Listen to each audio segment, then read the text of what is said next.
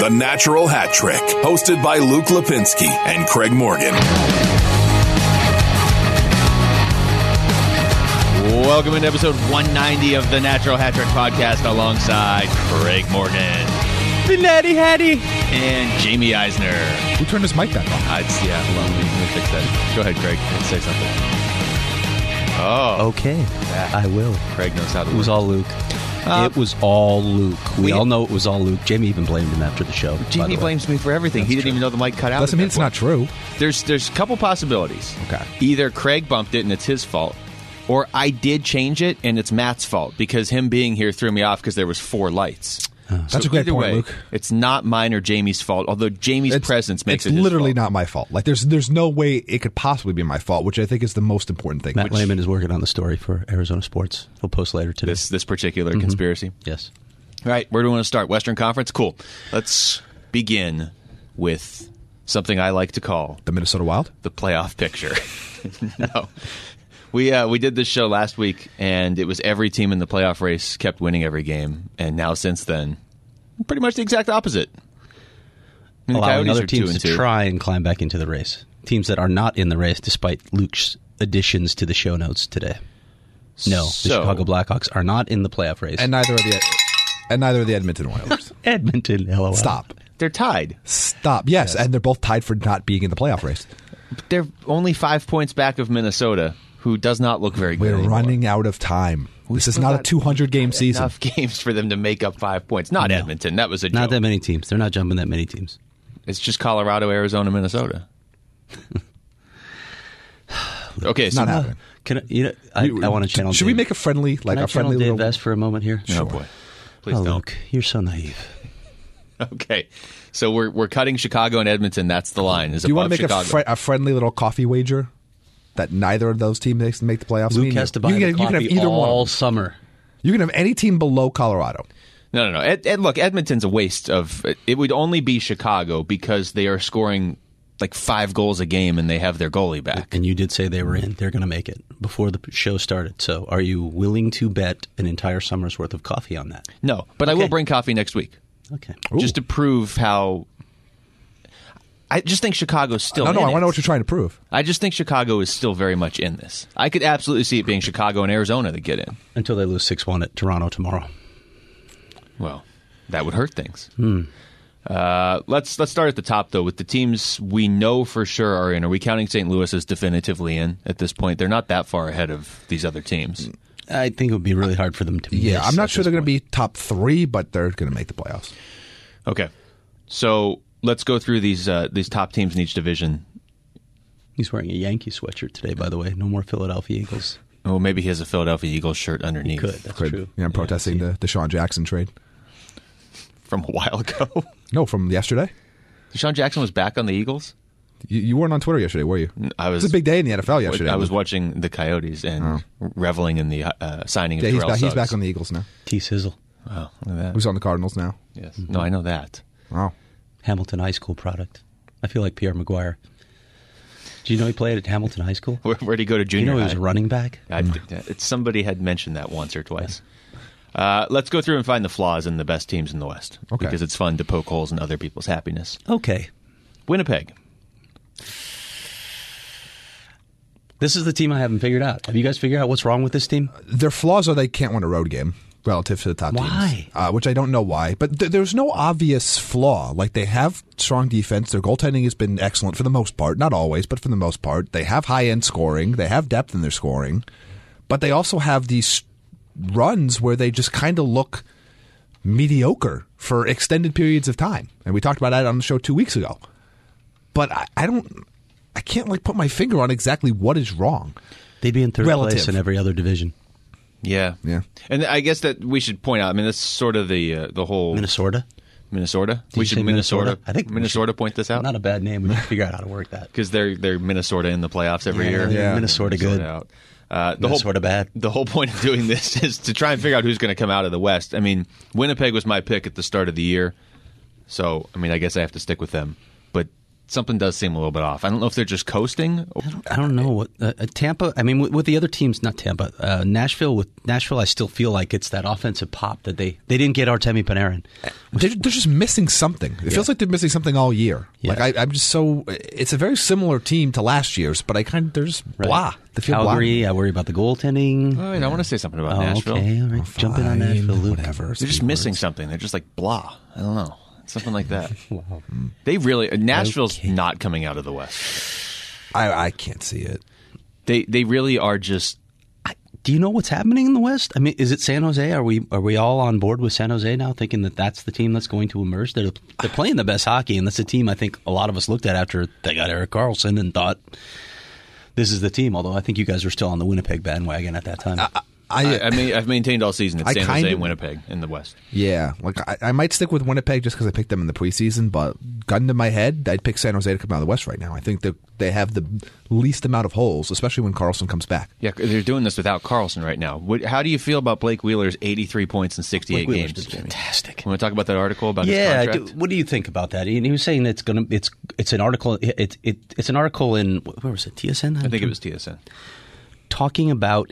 When his contract extension kicks in for, what is it, the next 5 years? We got to open this up. You threw me off. You're just jumping all around. Yeah. Well, not jumping all around. We're on Winnipeg. I'm trying to organize things. Blake Wheeler is signed through the 2023-24 season. So 5 more years? Kicks in next season at $8.25 million. He is 32 right now. And the thrust of the article was that this is actually going to be a good investment even though he's this old. I don't know how you can say that.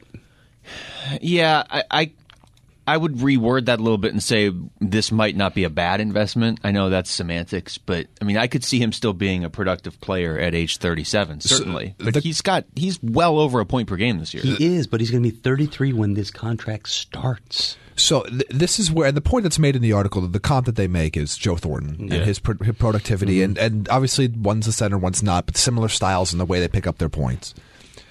I would say this is a safer deal than for most players getting a 5-year deal in their mid-30s would be, just because we have seen so many years of production with the same guys, and his production is mostly passing-based and not scoring-based, and you imagine that goal scoring tends to be the thing that you lose some of that high-end game. He is a winger, too, so he's not playing as tough of minutes as a center would play or a defenseman would play. But and he's your favorite player of all time, and you can just say it.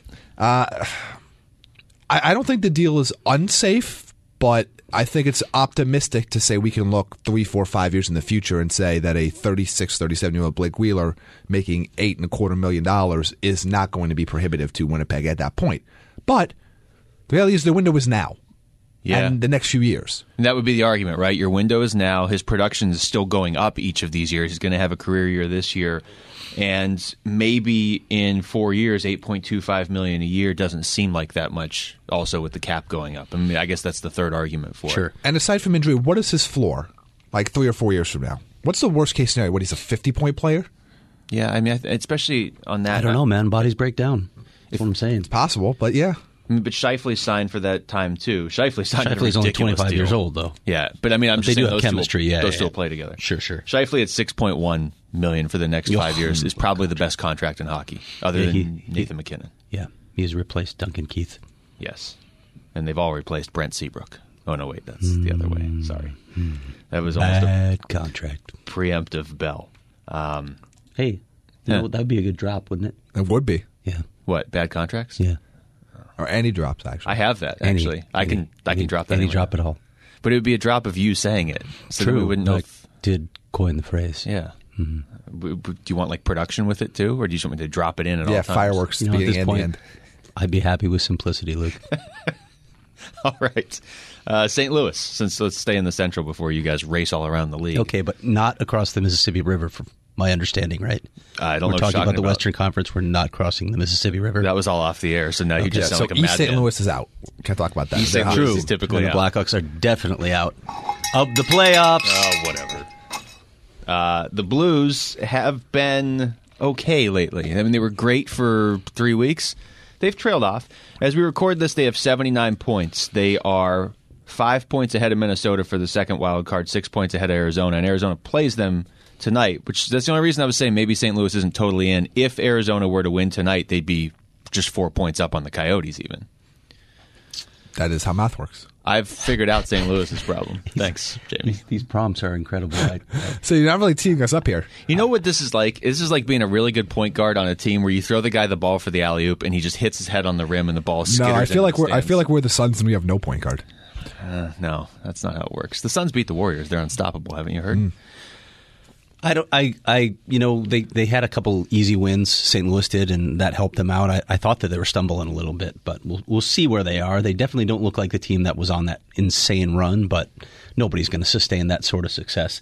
I think they probably opened up enough daylight where they're going to be in the playoffs at this point, but could they fall to a wild card? Sure.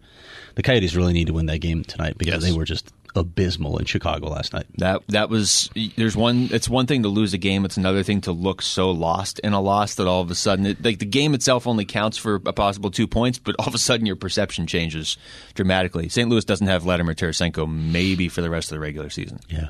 The Coyotes defended so poorly last night. I don't know if you guys watched the game, but I haven't seen them defend. You don't know if I watched the game? That poorly. Well, you can say it, but you say you read my show notes and then you ask questions about my show notes that should be obvious. Who wrote these notes? Like that.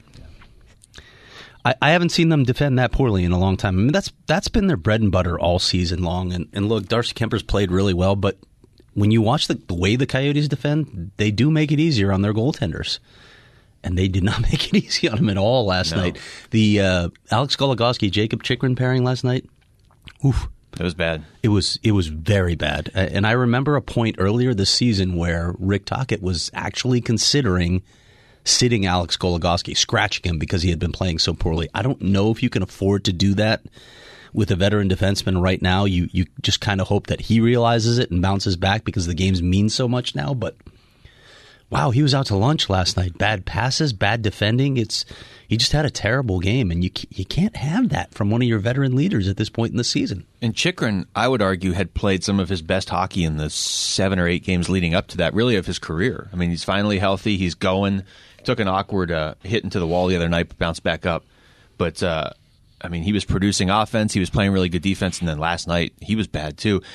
The one thing I would say is Chicago, whether you think they're going to make the playoffs or not, if you make mistakes on defense, they will expose you and embarrass you. Yeah. And if you don't make them defend, right? Yeah. The Coyotes didn't have their forecheck going either. They couldn't sustain anything in the offensive zone. So the Blackhawks are moving out quickly, and with that skill and speed through the neutral zone, poof. Everything Rick Tocchet said they needed to do on our pregame show, they did the exact opposite of it. Yeah. Did you watch the game after your pregame show? That 1-0 lead was cool, yes. though. That was really enjoyable. Mm-hmm. I will say Christian Dvorak was about the only player last night that you didn't look at and shake your head. We were talking about this last week, how quickly they are asking these guys to step back in and produce, and he in particular has been outstanding. A 3-game point streak, but he's going to the net, he's around the play, he's winning faceoffs. It's remarkable. I think he's only played 7 games. In a year. Yeah. It's not like he missed a week time. and then came back. 11 months he was out. Yeah, and to the point that Matt made last week, I'll make fun of it, in his article of that, there we go again. His quote from Rick Tocchet was, they don't have time. They don't have time to ease players back in. You're either going to be able to play a playoff-style hockey right away, or you have to mix it up and find the lineup they can. And some guys are stepping up and some guys aren't. But boy, they can't afford too many performances like that last night. No. The guys they've brought back, though, are stepping up. Michael Grabner had 2 goals in his second game back, another shorthanded goal. Craig's going to end up being right about pushing on 2. He could go over. He could. And then you're wrong. Well. And I will rejoice.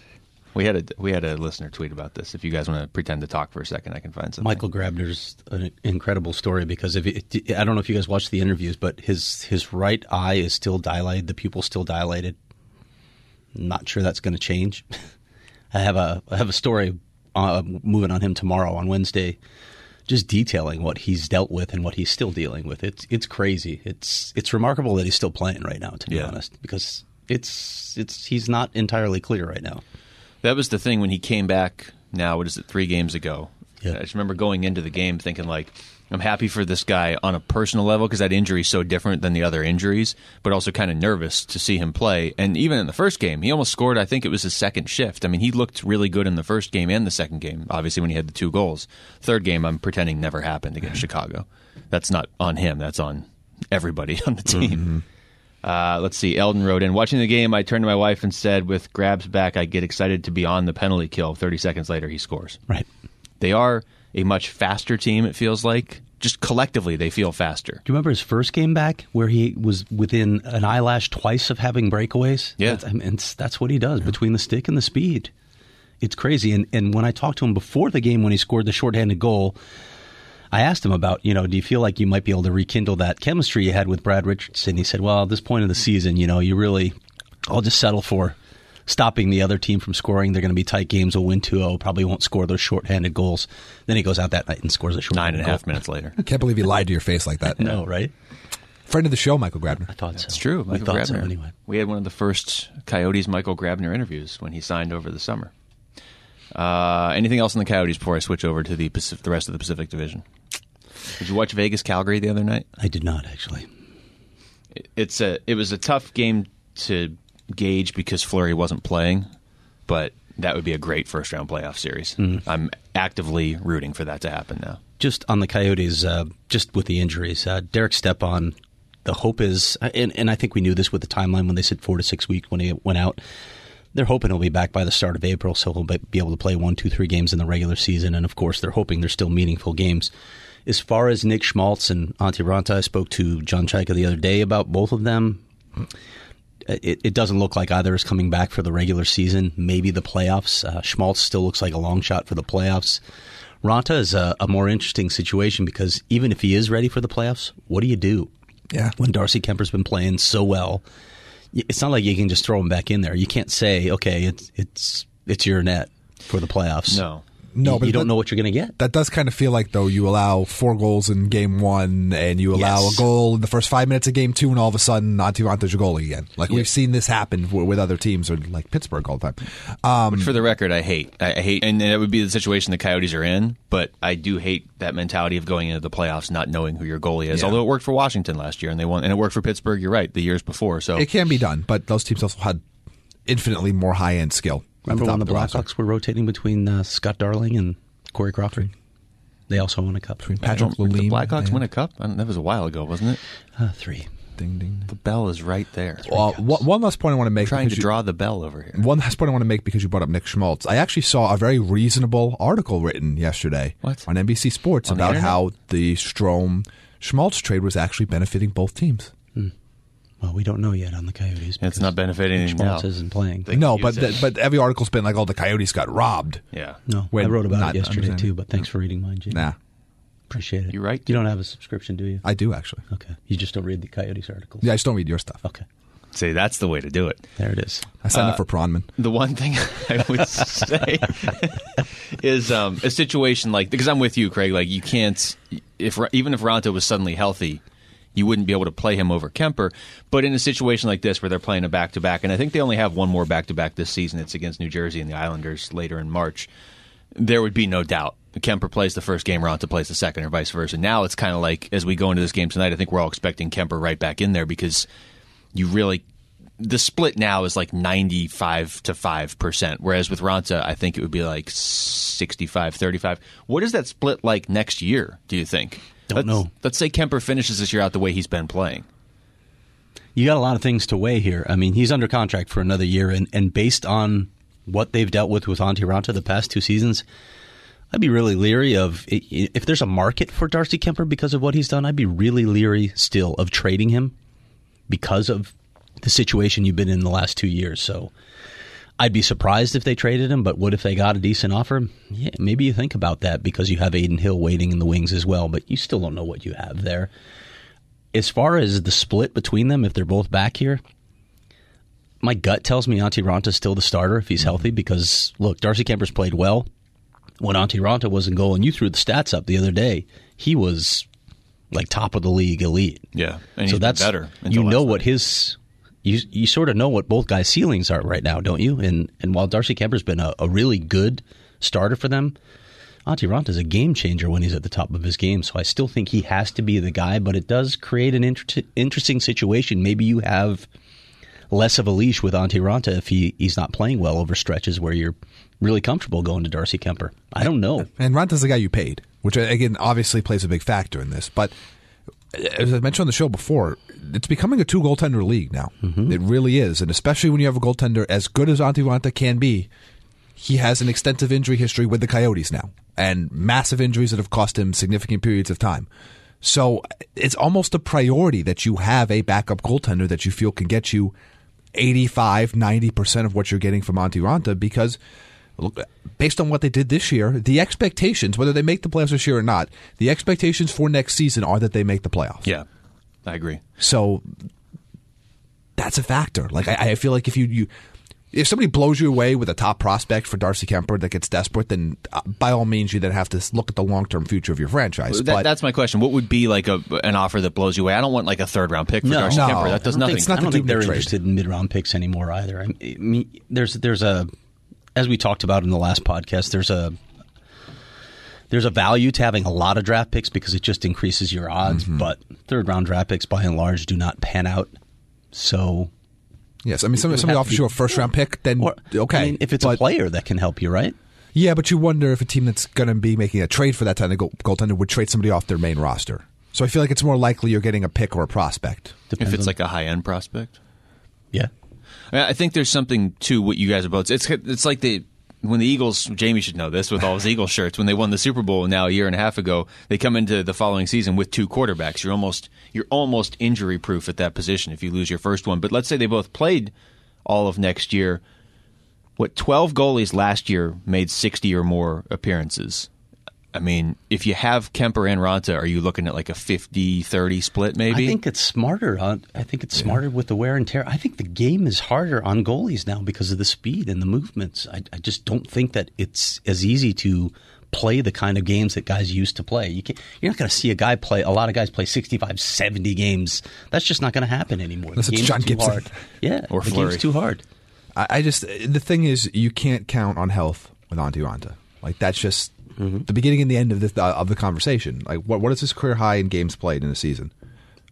Last year was 47. Yeah. I can't pencil him in for 50 next year. And even if Antti Ranta's healthy and you get to the trade deadline and somebody's looking for a number one goalie, do you feel comfortable moving him then? Not if you're in the playoff race. Yeah, because what if your goalie gets hurt then? No. It's nice to have Darcy Kemper. Yeah. He's under contract at a really reasonable price.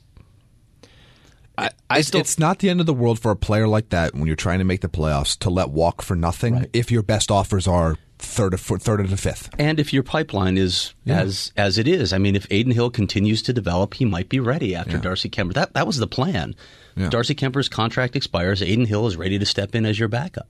I still think for a team like the Coyotes, you're looking for ways to separate yourself from other teams because you don't have a true number one center or 2 amazing centers like some of these playoff teams have, or you're not loaded with high-end picks.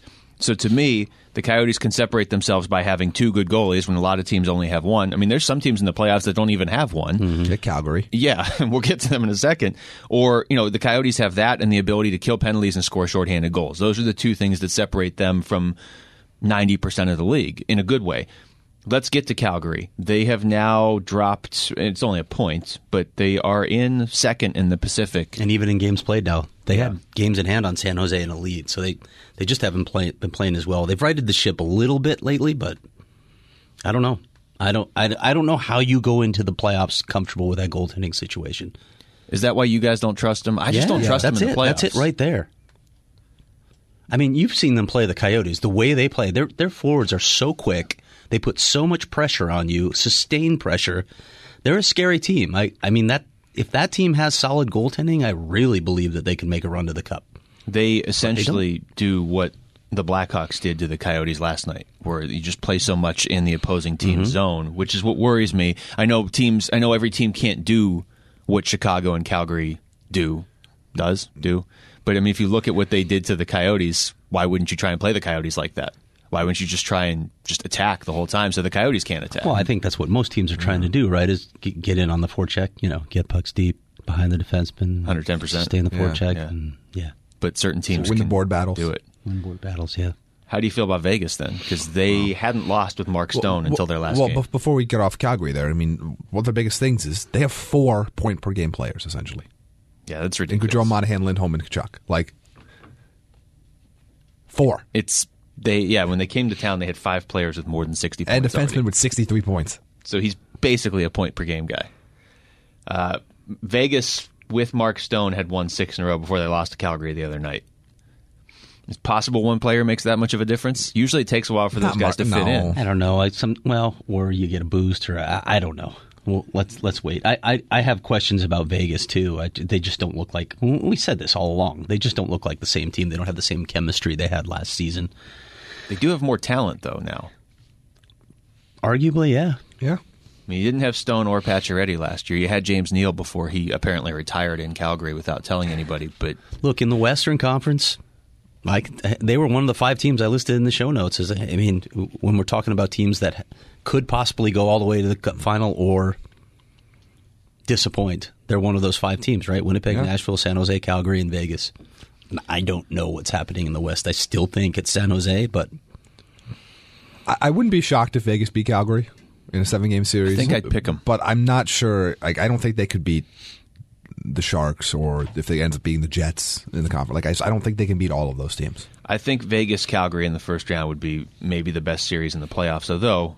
Boston-Toronto. Yeah, we're ready to transition over to the East? Boston-Toronto would be. I don't know how much Canadian... All Maple Leafs fans are losing. They are their absolutely losing in the first round. It's great. Amazing. We had this debate a couple years ago when they won the Austin Matthews sweepstakes, and I think it was Craig who said it's better for the NHL if Toronto is good. And I probably disagreed.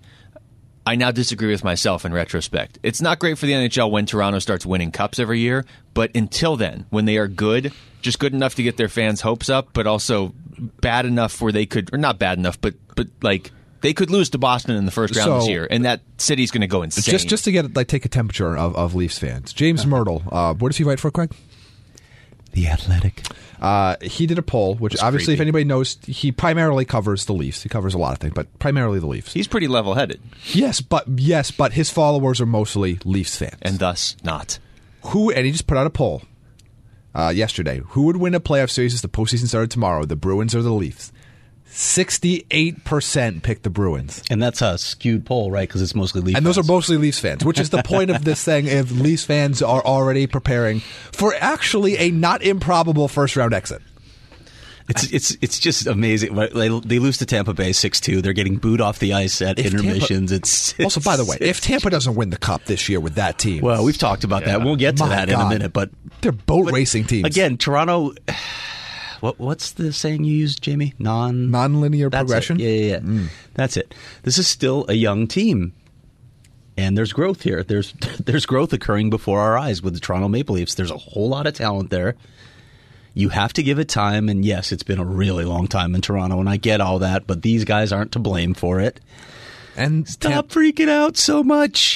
They're going to be in contention for a while. A long, long time. And look, the reality is Tampa Bay is the best team in hockey. They're in the same division. Boston was always going to be good. It was just a debate whether they would be, which way they would be, whether they'd be 2 or 3 in that division. They play in a division with good teams. This is what happens, especially with this stupid playoff format.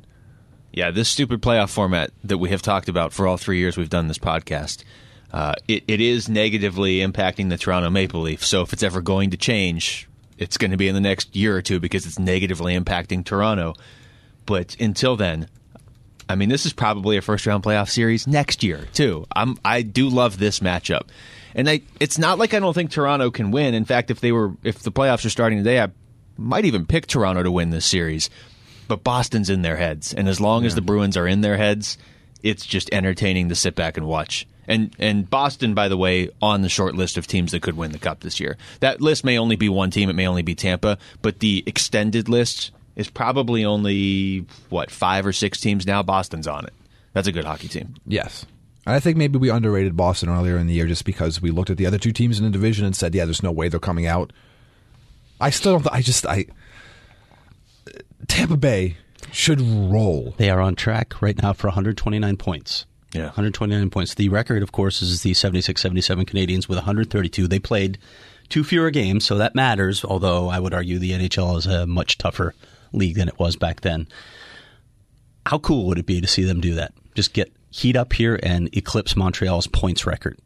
It would be cool. I think it would be cooler to see them win the Cup because if they don't soon, it's going to go the other way. I mean, they're going to have Agreed. cap issues coming up here.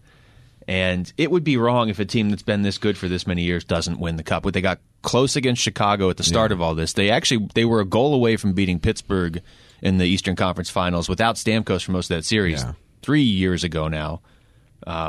And then last year they just gave up when they were up 3-2 against Washington. They forgot. Yeah. And here you go now. Like, you need to do it pretty much. You need to at least make the Cup this year, don't you, if you're Tampa? They need to win the Cup, period. There's no other expectation for the Lightning than winning the Stanley Cup. You can't just make it again. You can't have this kind of season and then... You need to win. Dan Rosen, did you see Dan Rosen's tweet the other day? Lightning needed 68 games to clinch a playoff berth, tying the 2008-9 Sharks for the second fastest to a check mark in the Cap era. 2009-10 Capitals did it in 67 games. The Sharks and Caps lost in the first round in those seasons. Yeah, it is weird.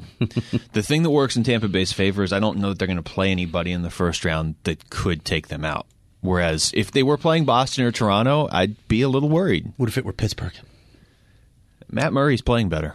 He is playing better. I'm not picking any team in the NHL. I'm just saying, if we're going to pick a team that could conceivably knock the Lightning out in the first round, who is it? Boston, and they won't play think. them. Well, I don't no, think that's realistically in the wild card picture. I don't think Columbus or Montreal or Carolina can do that. You think Carolina can do it? I think Carolina more than Pittsburgh. No, I don't think that anybody can do it. But I think all of these are 5-game series, by the way. At most. I would pick Carolina more than I would pick Pittsburgh, Columbus, Montreal, Philly. I'd still take the Penguins. And I do think this is where you have to get Tampa. For what you just read there, if a team is that great, you have to catch them when the playoffs are first starting, and maybe you get them down 3-2, and all of a sudden there's all this pressure. Or in Game 6, once they have a 3-2 lead. Yeah. Well, yeah. Look, the true test is going to be the Boston versus the Boston-Toronto winner. Yes. That has a lot of confidence and a lot of skill, and that's not going to be afraid of Tampa. And probably Washington in the Eastern Conference Finals. Washington is heating up. Washington is heating up. They're going to win this division. Yeah. I called that last month. They are. I admire you. Thank you. That's all I wanted was Craig's admiration. That's another drop. We could Hypothetically, if Tampa, before we go to the other drop, if Tampa and Toronto meet in round 2, which team has more pressure? Toronto. Always. The answer is always Toronto. Toronto has more pressure in that game against the Blackhawks tomorrow. I mean, they always just have so much pressure. Is Washington? Did they just do what the Spurs always used to do, and the Patriots? They just basically put it on cruise control for the first 60 games. Penguins? The Penguins the last couple of years. Nobody in that division ran away with it. When the Islanders are leading the division, there is opportunity. Yeah. Right? It's like you're in a race. Is that a Bible verse? Sounded like it. It kind of did. There is opportunity. It's like a race where the guy in first place is pedaling a bicycle. Like, the Capitals knew they would be able to catch the Islanders. Pittsburgh might catch the Islanders. If Columbus ever scored goals, they could catch the Islanders. But Columbus doesn't score gols. Columbus has issues. Columbus doesn't do much of anything except go all in for the playoffs. They're probably still going to make it because Montreal's in Montreal. Yeah, it's Montreal. Although Montreal gets Detroit next, and Detroit isn't trying anymore. Detroit is that team like in your fantasy football league where, and Craig probably doesn't get the reference I'm about to make here, and Jamie he loves fantasy sports and mock drafts. Oh yes, Jamie likely This is listening. where I turn off my mic. See, this is what happened last week. That's that team that in your fantasy football league that has quit setting their lineup in week 10, and so they just dramatically impact the playoff race the wrong way. It's a free win for anybody that plays Detroit at this point. Trying hard to catch the Ottawa Senators. I don't think it's going to happen. Although, to be fair, though, Montreal gave up 8 goals to Anaheim. Right. So anything is possible. Yeah, I watched that game. So Montreal will win that game. Montreal's going to beat them. So they could jump back into a playoff spot over Columbus here. But I don't think Carolina's missing the way they're playing. I don't think Pittsburgh's missing. So to me, it's between Columbus and Montreal and maybe the Philadelphia Flyers. Nah. Yeah, okay, so we're all over here. Only 3 points back now. Yeah, Only 3 points back. They have the 7th most points in the NHL since February 1st. They are playing really well. They'd be in a playoff spot right now in the West. I mean, they're not in the West. But they're not. No, they're not. Philadelphia's not West. I thought we much. weren't talking about the Western Conference when it came to cities east of the Mississippi River, Luke. Okay. That was the plan. If they were in a different conference than the one they're in, they would be in a playoff spot right now. Nice and vague. I'm just using this to illustrate how good they've been. And they're playing without Voracek here for a couple games, too. 26 points since February 1st. I don't think that's out of the question that they jump in there now, the way they're playing. Wait, how is it not out of the question that Philadelphia jumps in, but it is out of the question that because it's 3 points Chicago. out of 5, and I've watched the Blackhawks defend on most nights. Oh. You forget that I watch every Blackhawk game, so I'm riding the roller coaster with them. But Columbus is all in, haven't you heard? It's a crazy roller coaster because somehow there are more downhills than uphills. I don't know how they've done that. Yeah, it really they built it underground. Logic, so it doesn't feel like they've lost that many games recently, Chicago, and yet they continue to drop in the standings. I'm not ruling Philadelphia out at all because Montreal I don't think is that good, and Columbus can't figure out how to put all their pieces together now.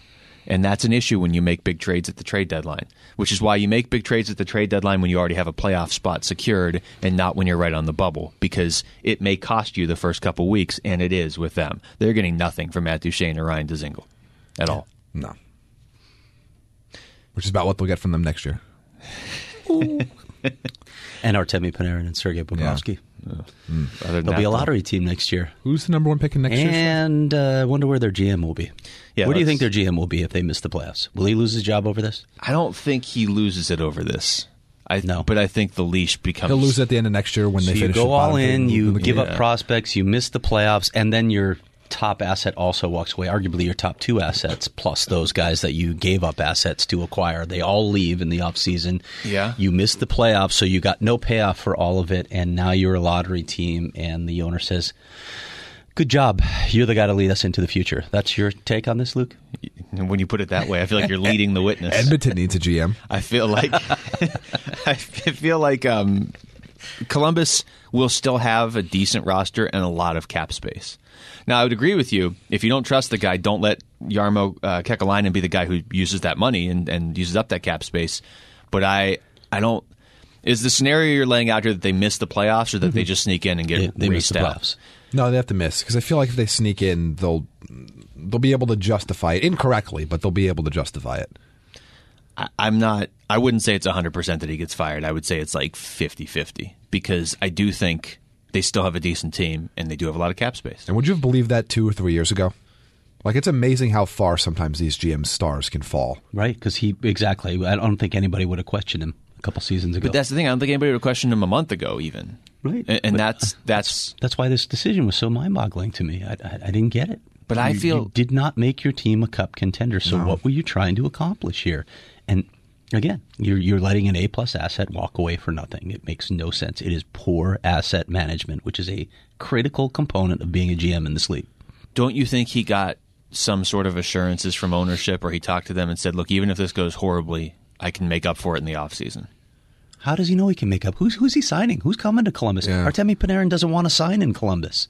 Players don't want to play in Columbus. Sorry, it hurts. It's the truth about your city, but there's nothing attractive about playing in Columbus. Here, I'll find somebody while Jaime talks and will undoubtedly. You don't be a have great weather. point. You don't have a cool city, a great city, or great fans. Let's face it. You've got that annoying cannon too. Maybe the players like that. Maybe they like the cannon. Look, What is it that you're using to lure players to Columbus, Ohio?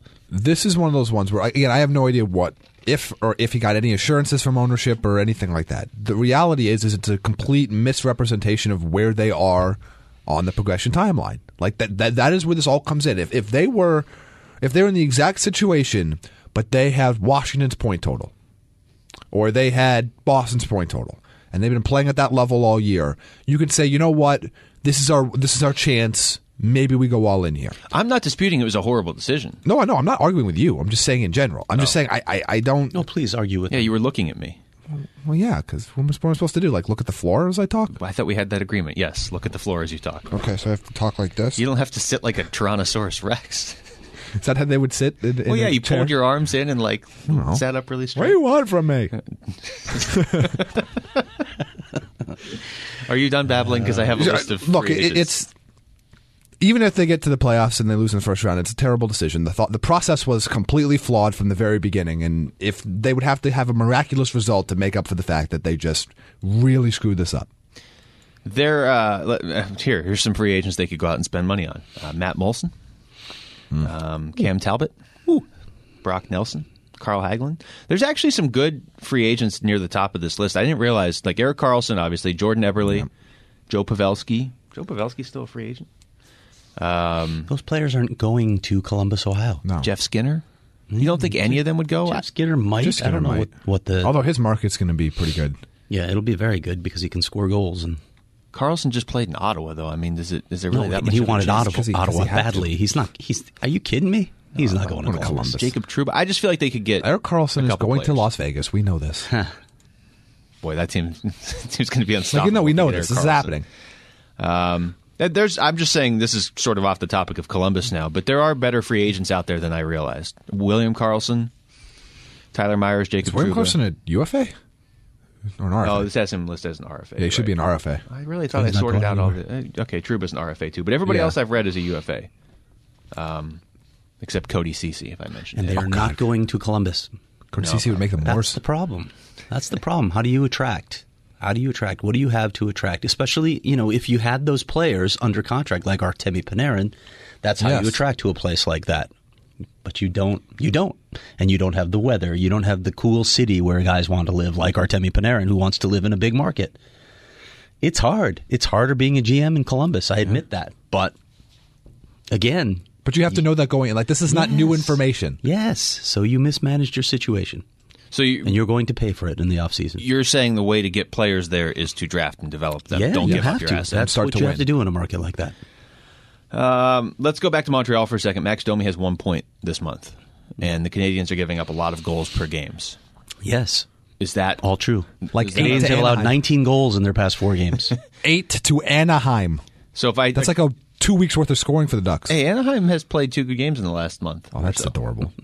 Are we saying Montreal is the team that misses? I still feel like they are the team that misses, but again, the Flyers are in this mix too, so they could bump 2 teams, right? God, if Columbus and Montreal missed. Can you imagine? I could see Montreal missing. I've just not been impressed with Montreal. And to be honest, again, and I've said this before, I don't think it's good for Montreal to make the playoffs. I don't think there's as much value for them. They're not in the same situation as the Coyotes are, for instance, where a playoff berth could be beneficial to the organization on a number of levels. Montreal's in rebuild mode here. Yeah. But I mean, unless they fall completely off, I mean, they're going to have a teen picking the teens at this point. Maybe, yeah. I mean, yeah. Columbus is more talented right now. So you think there's value to the Canadiens making the playoffs and getting bounced in the first round? I don't know if there's value there, but I'm not sure there's that much more value finishing one spot out. Like that's the problem at this point. Like if they fall off and they drop below Philly and Florida and somebody like, then I think there's some more value there where you're like, we're picking the top 10. But the difference between picking 13th and picking 17th, I really think there's a incrementally small difference that you know about now. Maybe somebody drops that you could get at 13 and you didn't get at 17, but yeah, I think there's a small that's probably difference. true. It's not as pronounced 10. as the Coyotes, which there's a lot of things. There's financial implications there. There's how long since the fan base has seen a playoff. I mean, there are a lot of other things that factor in there. But at this point in the season where Montreal's not, I mean, they're not going to finish in the middle of the teams that don't make the playoffs in the East at this point. One of the things I really like about the East this year is there's so much pressure on so many teams. And Craig sort of outlined it with, I mean, Toronto always has the pressure. Tampa Bay has pressure of being historically good. Pittsburgh has pressure of they always should at least get to the second round in Crosby and Malkin's prime. Otherwise, it's a wasted season. Columbus has pressure because they went all in on this year. Montreal has pressure because they started well and they're a Canadian team. Yeah, they're in Montreal, and I forgot to turn that up. That means I made a good point. So, but wait, I'm not done making my point. Doesn't that mean like Washington, who won the Cup last year, has maybe the 5th or 6th most pressure in the Eastern Conference? Yeah. That's weird. Go ahead. Well, I wanted to get back to Montreal for a second, just on Jamie's point. What is the better scenario then if Montreal just misses the playoff? Like if they're the first team out, or they just make the playoffs and lose in the first round? Does it even matter? Have they just put themselves in a terrible situation either way with what they've done this season? I think it's the least ideal. Like going into the season, you're hoping for like top 7 pick, then make the playoffs, then just miss the playoffs. Like I think there's a very incremental difference between. I mean, again, you at that point when you're probably only 1 or 2 picks difference, you'd probably rather make the playoffs, and even if you lose in 5 or 6 games. But ideally, you're picking in the top 7 or 8. But that's not going to happen now. I mean, I guess it could because of the teams move up from 14 to go to 1 now because that's how the lottery works. That was because another angel got its wings. I just want to let people know. That's okay. I didn't know you had that feature on your laptop. That's huge. I think that there is. I mean, if we're using the Coyotes Canadiens comparison, there is good alliteration. Yeah, thank you. I was caught up in my own alliteration there. There's a benefit. Even let's say they both miss the playoffs by 1 point. there is a benefit for what the Coyotes have done with the young team getting this far. It's been a great story. I think even nationally people are picking up on it now as being a really cool story. And with all the injuries, they benefited from this. Whereas Montreal, I don't know what they ultimately get out of it if they just miss the playoffs. I also think Montreal fans, compared to other fans in Canada, are a little more realistic about their team. Maybe that's just my outside perception. Whereas I think you just don't speak French. That's not true. I know some words. Okay. Examples? I think you get away with saying that. Croissant. Baguette. I took French for a few years. I feel like Oilers fans, I think they thought they were going to win the cup before the season started. Montreal fans, I'm just going to look past Jamie's looks of disappointment. Why are you disappointed, Jamie? Just that you. Just me? You are why I'm disappointed. Makes me feel like a winner. How about that Carolina Islanders series that we're all pining for? Mm-hmm. Yearning? Mm-hmm. That's a series everybody's going to hate, but it's actually going to be pretty fun. It probably will be. It's going to be entertaining. You have a team that possesses the puck constantly versus the team that saves everything. Carolina wins that series. Maybe. In 6. Maybe 7. Maybe. I don't know. I'm not as confident. I know everybody in this room hates the Islanders, but I think goaltending could be the great equalizer, and they've had hot goaltending for the entire year now. Barry Trotz is a really good coach. I just think if you're going to... Carolina's an inexperienced team with a lot of guys that are skilled, but they run around a lot. They throw a lot of shots on net, though. Everything's going to be going toward the net. That would be a fun series. It will be a fun series. It's a clash of styles. I think that'll be an entertaining series. I'd like to watch that series, and I have no idea what's happening in it, which is also cool. Yeah. It'll be the one that is talked about the least in the first round, but it'll be like the second most entertaining series behind Boston-Toronto. It'll be much better than Minnesota sucking the life out of whatever team they sweep play. Toronto. That would be entertaining. I'll literally be wailing in the streets of Toronto. Wringing of the hands. How far does Toronto have to go? No, they'll burn Vancouver down. How far does Toronto have to go in the playoffs for their fan base to not lose their minds? Canucks fans will help. Okay. Yeah, why not? To not lose their minds? Yes. To win the cup. At least get to the cup. Realistically, it should be they're not a better team than Tampa, and that you realistically can't make an argument that they should beat Tampa. Can't get to the conference final though in this setup. You can, which, as we've talked about, also Leafs fans and media are finally clued in on. The playoff setup is not a good setup because now it impacts them. Yeah. Yes, which means it'll change in the next 2 years, which in an odd way. Which, by the way, which is good. It is good. I hate it. I don't care if it's changed because it's to appease Toronto. It just needs to be changed. It's ridiculous if that's why it changes after it's negatively impacted all these different teams. But although I wonder what they would change it to. Do you go back to? Do you add more divisions again, or do you do 1 versus 8? If I don't think they're going to do the division, or do no divisions. The NHL just takes the path of least resistance. They're not even going to consider radical realignment to make the league actually more logical. Why would they do that? Because in that format, they would play Carolina. That just requires too much work and thought. So. Well, why? If only somebody would have put together a realignment plan. Right? Yeah, somebody somewhere. Yeah. Didn't they used to? It wasn't that long ago, wasn't it? The division winners got the first and second seeds. First three seeds. Yeah. And then after that, you just go 3 through 8. So either this year, so maybe they do either 1 through 8 period, or they do division winners get the top 2. I know some people are calling 1 through 16. No, you can't do that because of travel. That's not realistic. Yeah, it's not fun, a smart setup for the playoffs. Yeah, it's fun but terrible for the players. It just kills the players. It's such and the a grind. media. You can't do that. Yeah, well, poor Craig. Nobody thinks about us.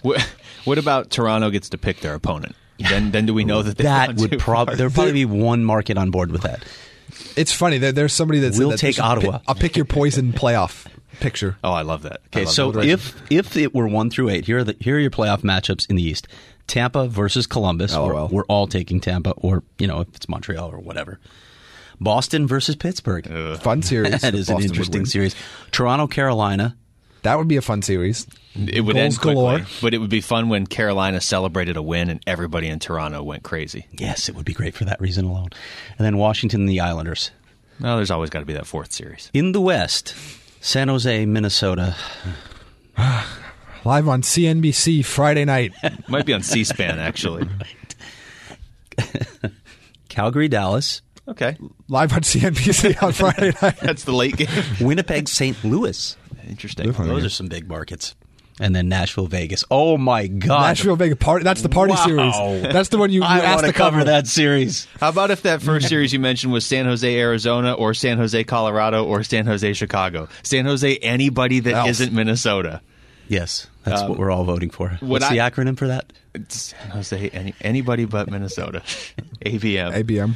I think what they would actually do, though, is go the 2 division winners and then 3 through 8. And so then what that would be was Maple Leafs Islanders in the first round. So you can see why Maple Leafs fans are suddenly not very happy.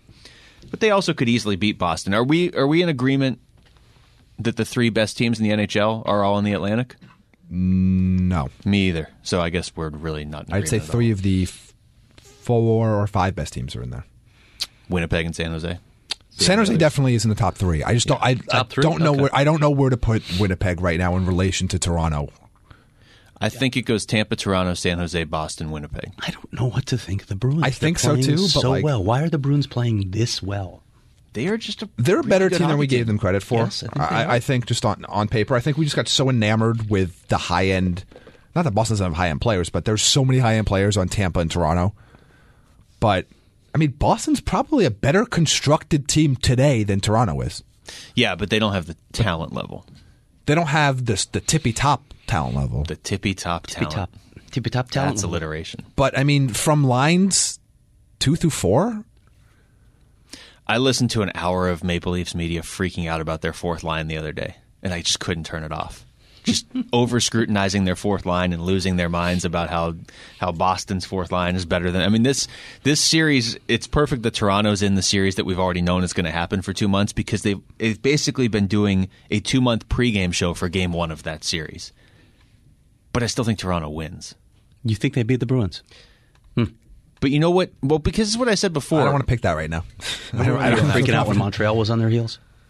Yeah. That's over now, obviously. It's a 10-point lead. But how many times have we seen this where, like, Washington had to go through Pittsburgh to finally make their run? The Cubs had to go through, it was the Cardinals, right? And they were way down. The Red Sox had to go through the Yankees. Don't use the Cubs as an example. But I'm just saying, like, these They've won teams... once in the past century. Yeah, but they're legally obligated to because of the playoff picture. Yeah, but There's nothing like poetic about it. They have to. But ultimately, when these teams that haven't won forever with these tortured fan bases win, they go through their rival or somebody they've had a hard time with for a long time.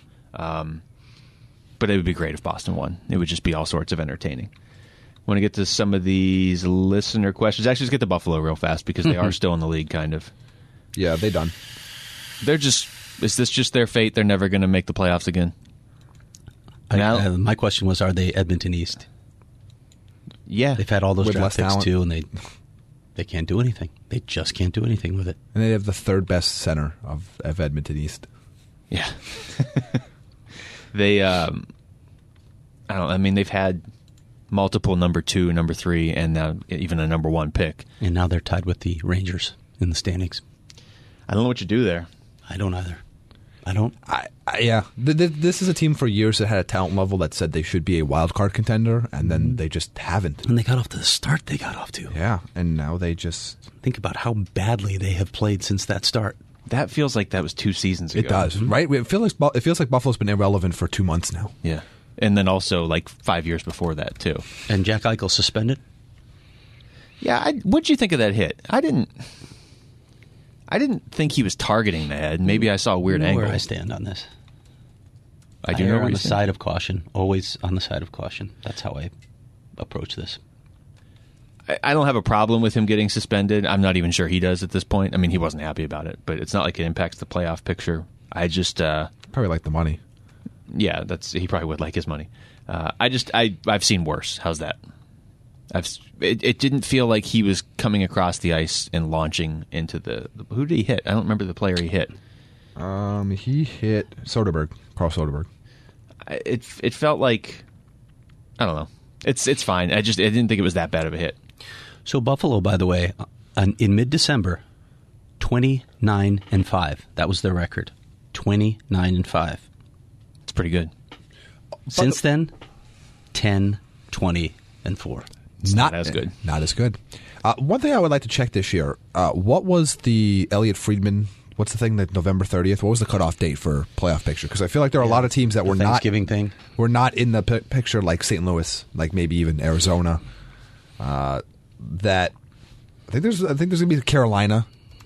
Yeah. And I think there could be a decent number of teams that make it into the playoffs this year that were not above the cutoff line at whatever that predetermined date was. Keep talking, Jamie, and I'll look it up. Well, I don't know if Jamie needs to keep talking, but you should look it up. I will throw this out there with Buffalo. They obviously had the number 1 pick this year with Rasmus Dahlin, and maybe it's too early to expect him to drag them into the playoffs. But it's tough for a defenseman to do that, though. Yeah. Like, I feel like defenseman steadies you more than they drag you into. But they had the number 2 pick in 2015 with Eichel, which is basically a number 1 pick. That one weird year where there was essentially 2 number 1 picks. And then they had the number 2 pick the year before with Sam Reinhart. I mean, what is that now? 3 of the last 5 drafts, they've picked 1 or 2. Yeah. And they're still... They took Ristolainen pretty high, too. Yeah. I think that was a top 10 pick. Oh, they've had a ton of top 10 picks. I mean, Alex Nylander, Casey Middlestat. Oh, God, yeah, Alex Nylander. Yeah, Casey Middlestat hasn't given them much this year at all. No, but I mean, that was only 2017. They've had a ton of top 10 picks recently. Yeah, you're right. Ristolainen, too, in 2013. They've had a lot of these. Mikhail Grigorenko was 12th overall in 2012. Yeah, the Gergensons and Grigorenko guys, the killer G's. Zemgus Gergensons. The Grig and Gerg strategy. The Grig and Gerg. I think they're both. Are they both in the KHL now? Gergensons isn't in the KHL, is he? Don't make me go to Buffalo's page. You know how I feel about doing that. How do we end up talking about Buffalo? You brought it up. Isn't Craig looking something up, and that's why we're stalling? I am, but the internet is so horrible here that it's taking me a while. It's always the internet's fault. All right. Here we are. Okay, here are your playoff teams as of December 1st. Tampa Bay, Toronto. Okay. Actually, I got to go by conference, don't I? Damn it. Did I just say that on there? Gergensons has played 61 games this year, Jamie. Yeah. Apologize. In the National Hockey League? Yes. Yep, here we go. Like this, the league we watch? Well... Yes. I don't know which Buffalo you watch, but yes. Tampa Bay, Toronto, Buffalo, Boston, Washington, Columbus, the Islanders, and Montreal. Okay, so possibly 3 of those teams are out. Possibly. Columbus, Carolina, and Buffalo. Well, Buffalo's definitely out, and then Buffalo's it's possible out. 1 or both of in the Montreal, West. Columbus. So let's say two of those are out. Okay. In the West, Nashville, Colorado. Ooh. Colorado had the second most points in the Western Conference on December 1st. Yeah. Winnipeg, Dallas, Minnesota was in, and then Calgary, Anaheim, and San Jose. Anaheim. So 2. So that's Anaheim, 31 points. We're looking at 4 teams. So we're looking at only about 75% of those teams making the playoffs. Yep. What was the number that's usually talked about? Friedman? I don't remember the number. It was I feel it was more crazy. Than that. It was crazy high.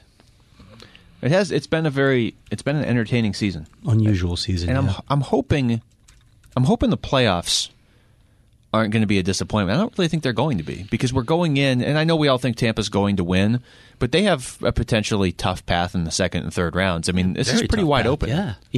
Yeah, beyond the wild card team that they're going to play, their path is really tough, because the Caps are playing well again, and I think the Caps are probably going to get to the conference final with the path they have. Yeah.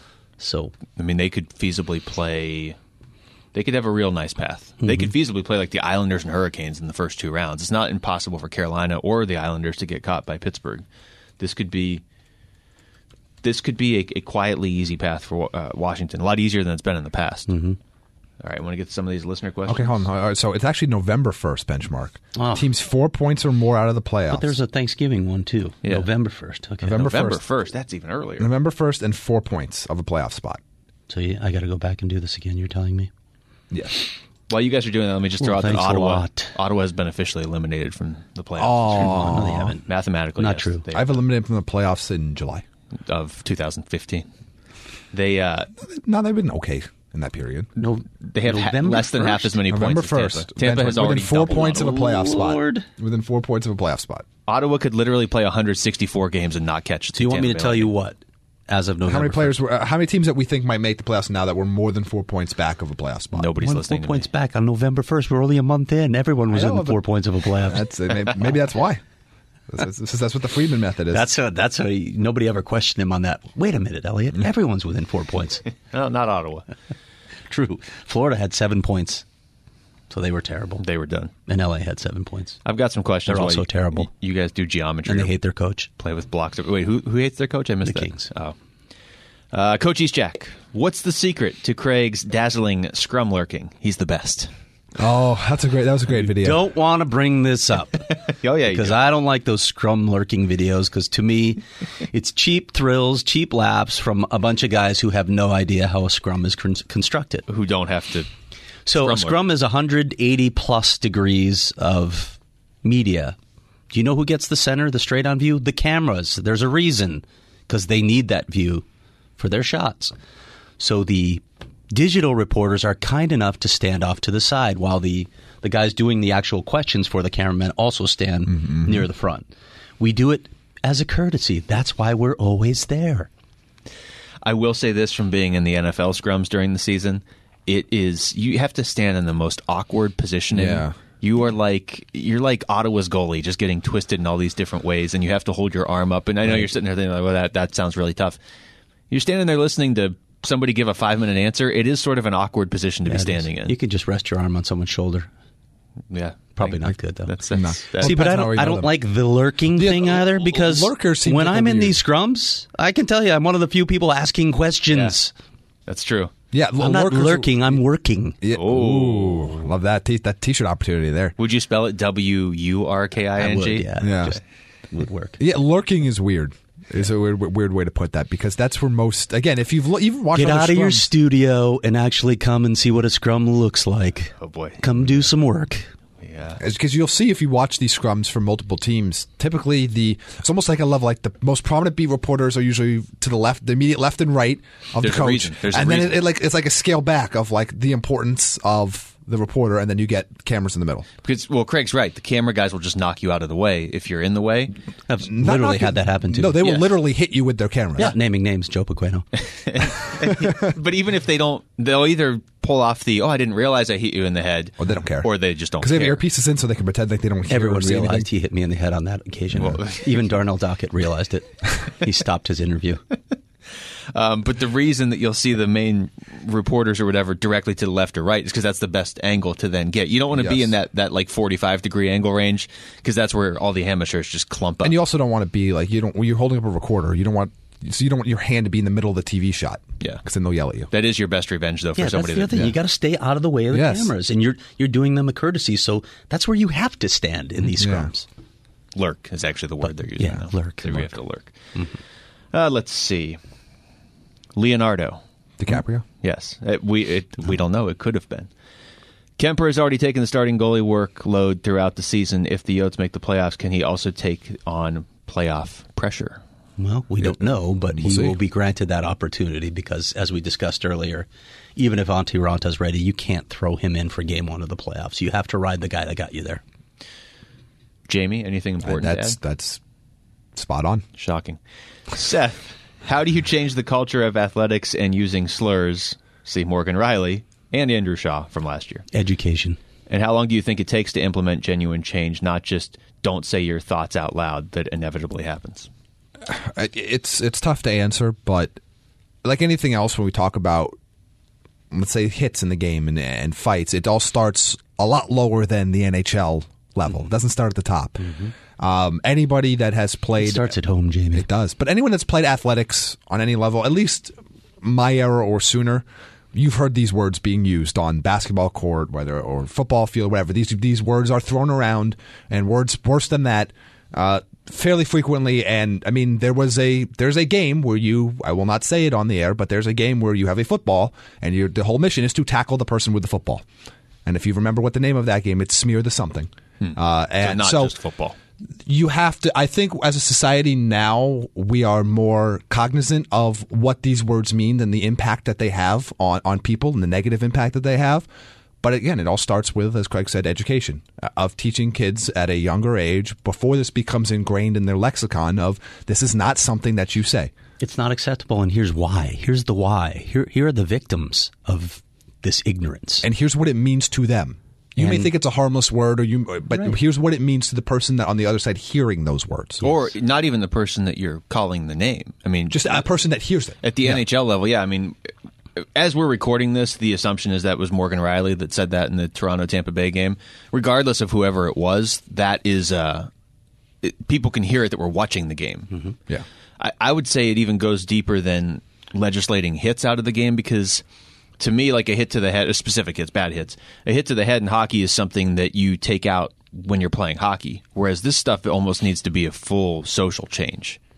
Whether you play hockey or not. Sure. You know what I mean? It just needs to not be... But the NHL could lead the way, couldn't it? They can to a certain extent. What could they do? If a player is caught saying something like that, is it a penalty or is it worse? Well, it should be suspension. It was I think so suspension too. for Andrew Shaw in the playoffs. It should be a suspension.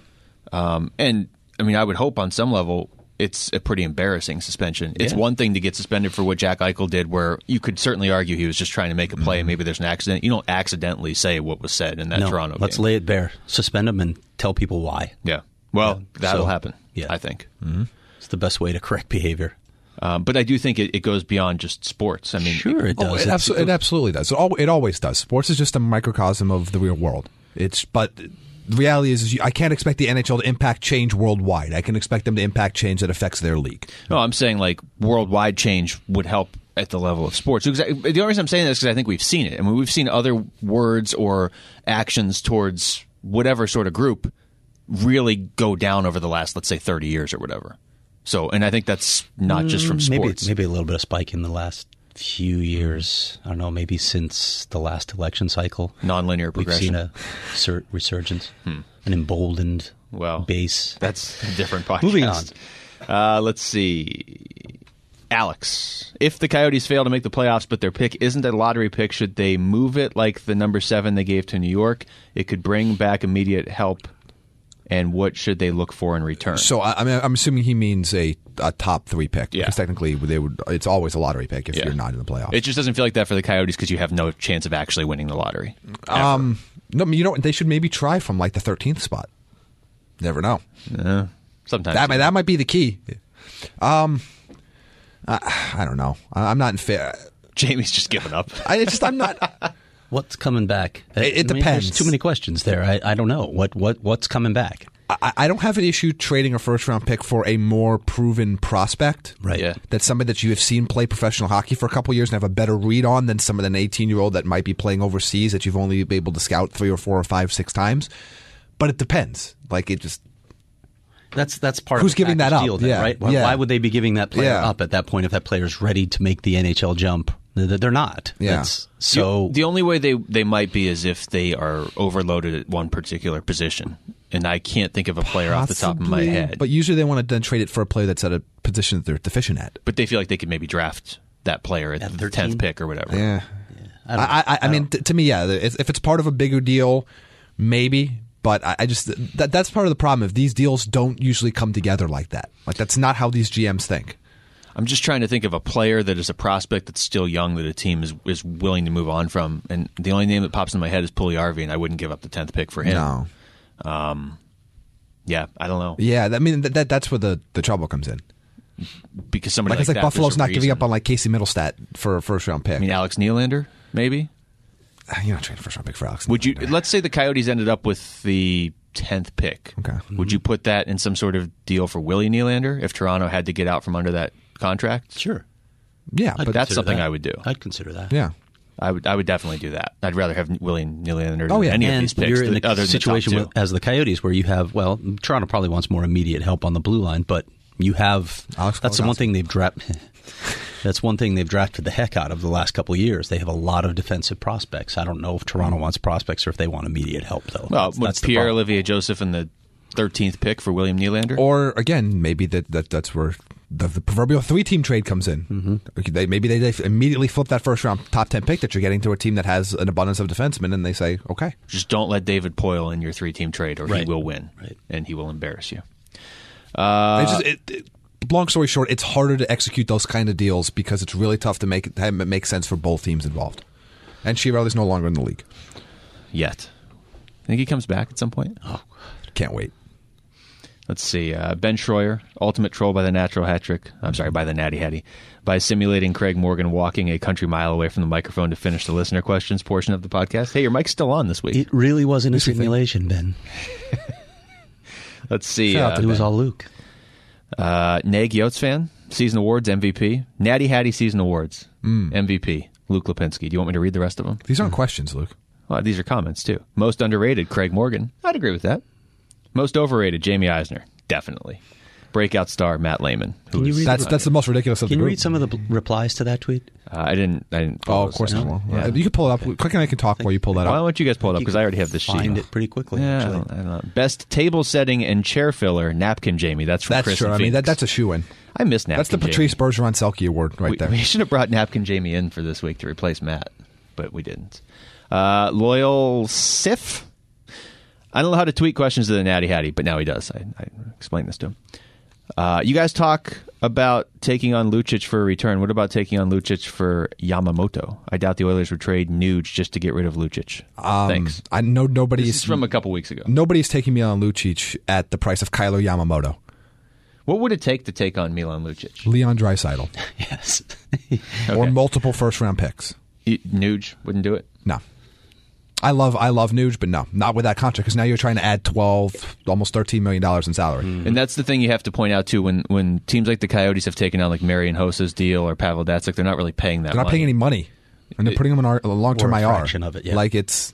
You're just taking up space on your cap-friendly page. And you're never going to be a cap team anyway, so it's not an issue for you. You can acquire players along with that cap hit, and it makes sense. It's using whatever assets you have at your disposal. Some teams, like the Toronto Maple Leafs, can give players massive signing bonuses. That's their advantage from being in a big market. The Coyotes don't have a lot of advantages, but cap space is one of them, so why not use it? It's worked As pretty long well as for it's them, there. too. Would they get for Hossa, Jordan Osterley, and Vinny Hinostroza for basically for nothing? Yeah.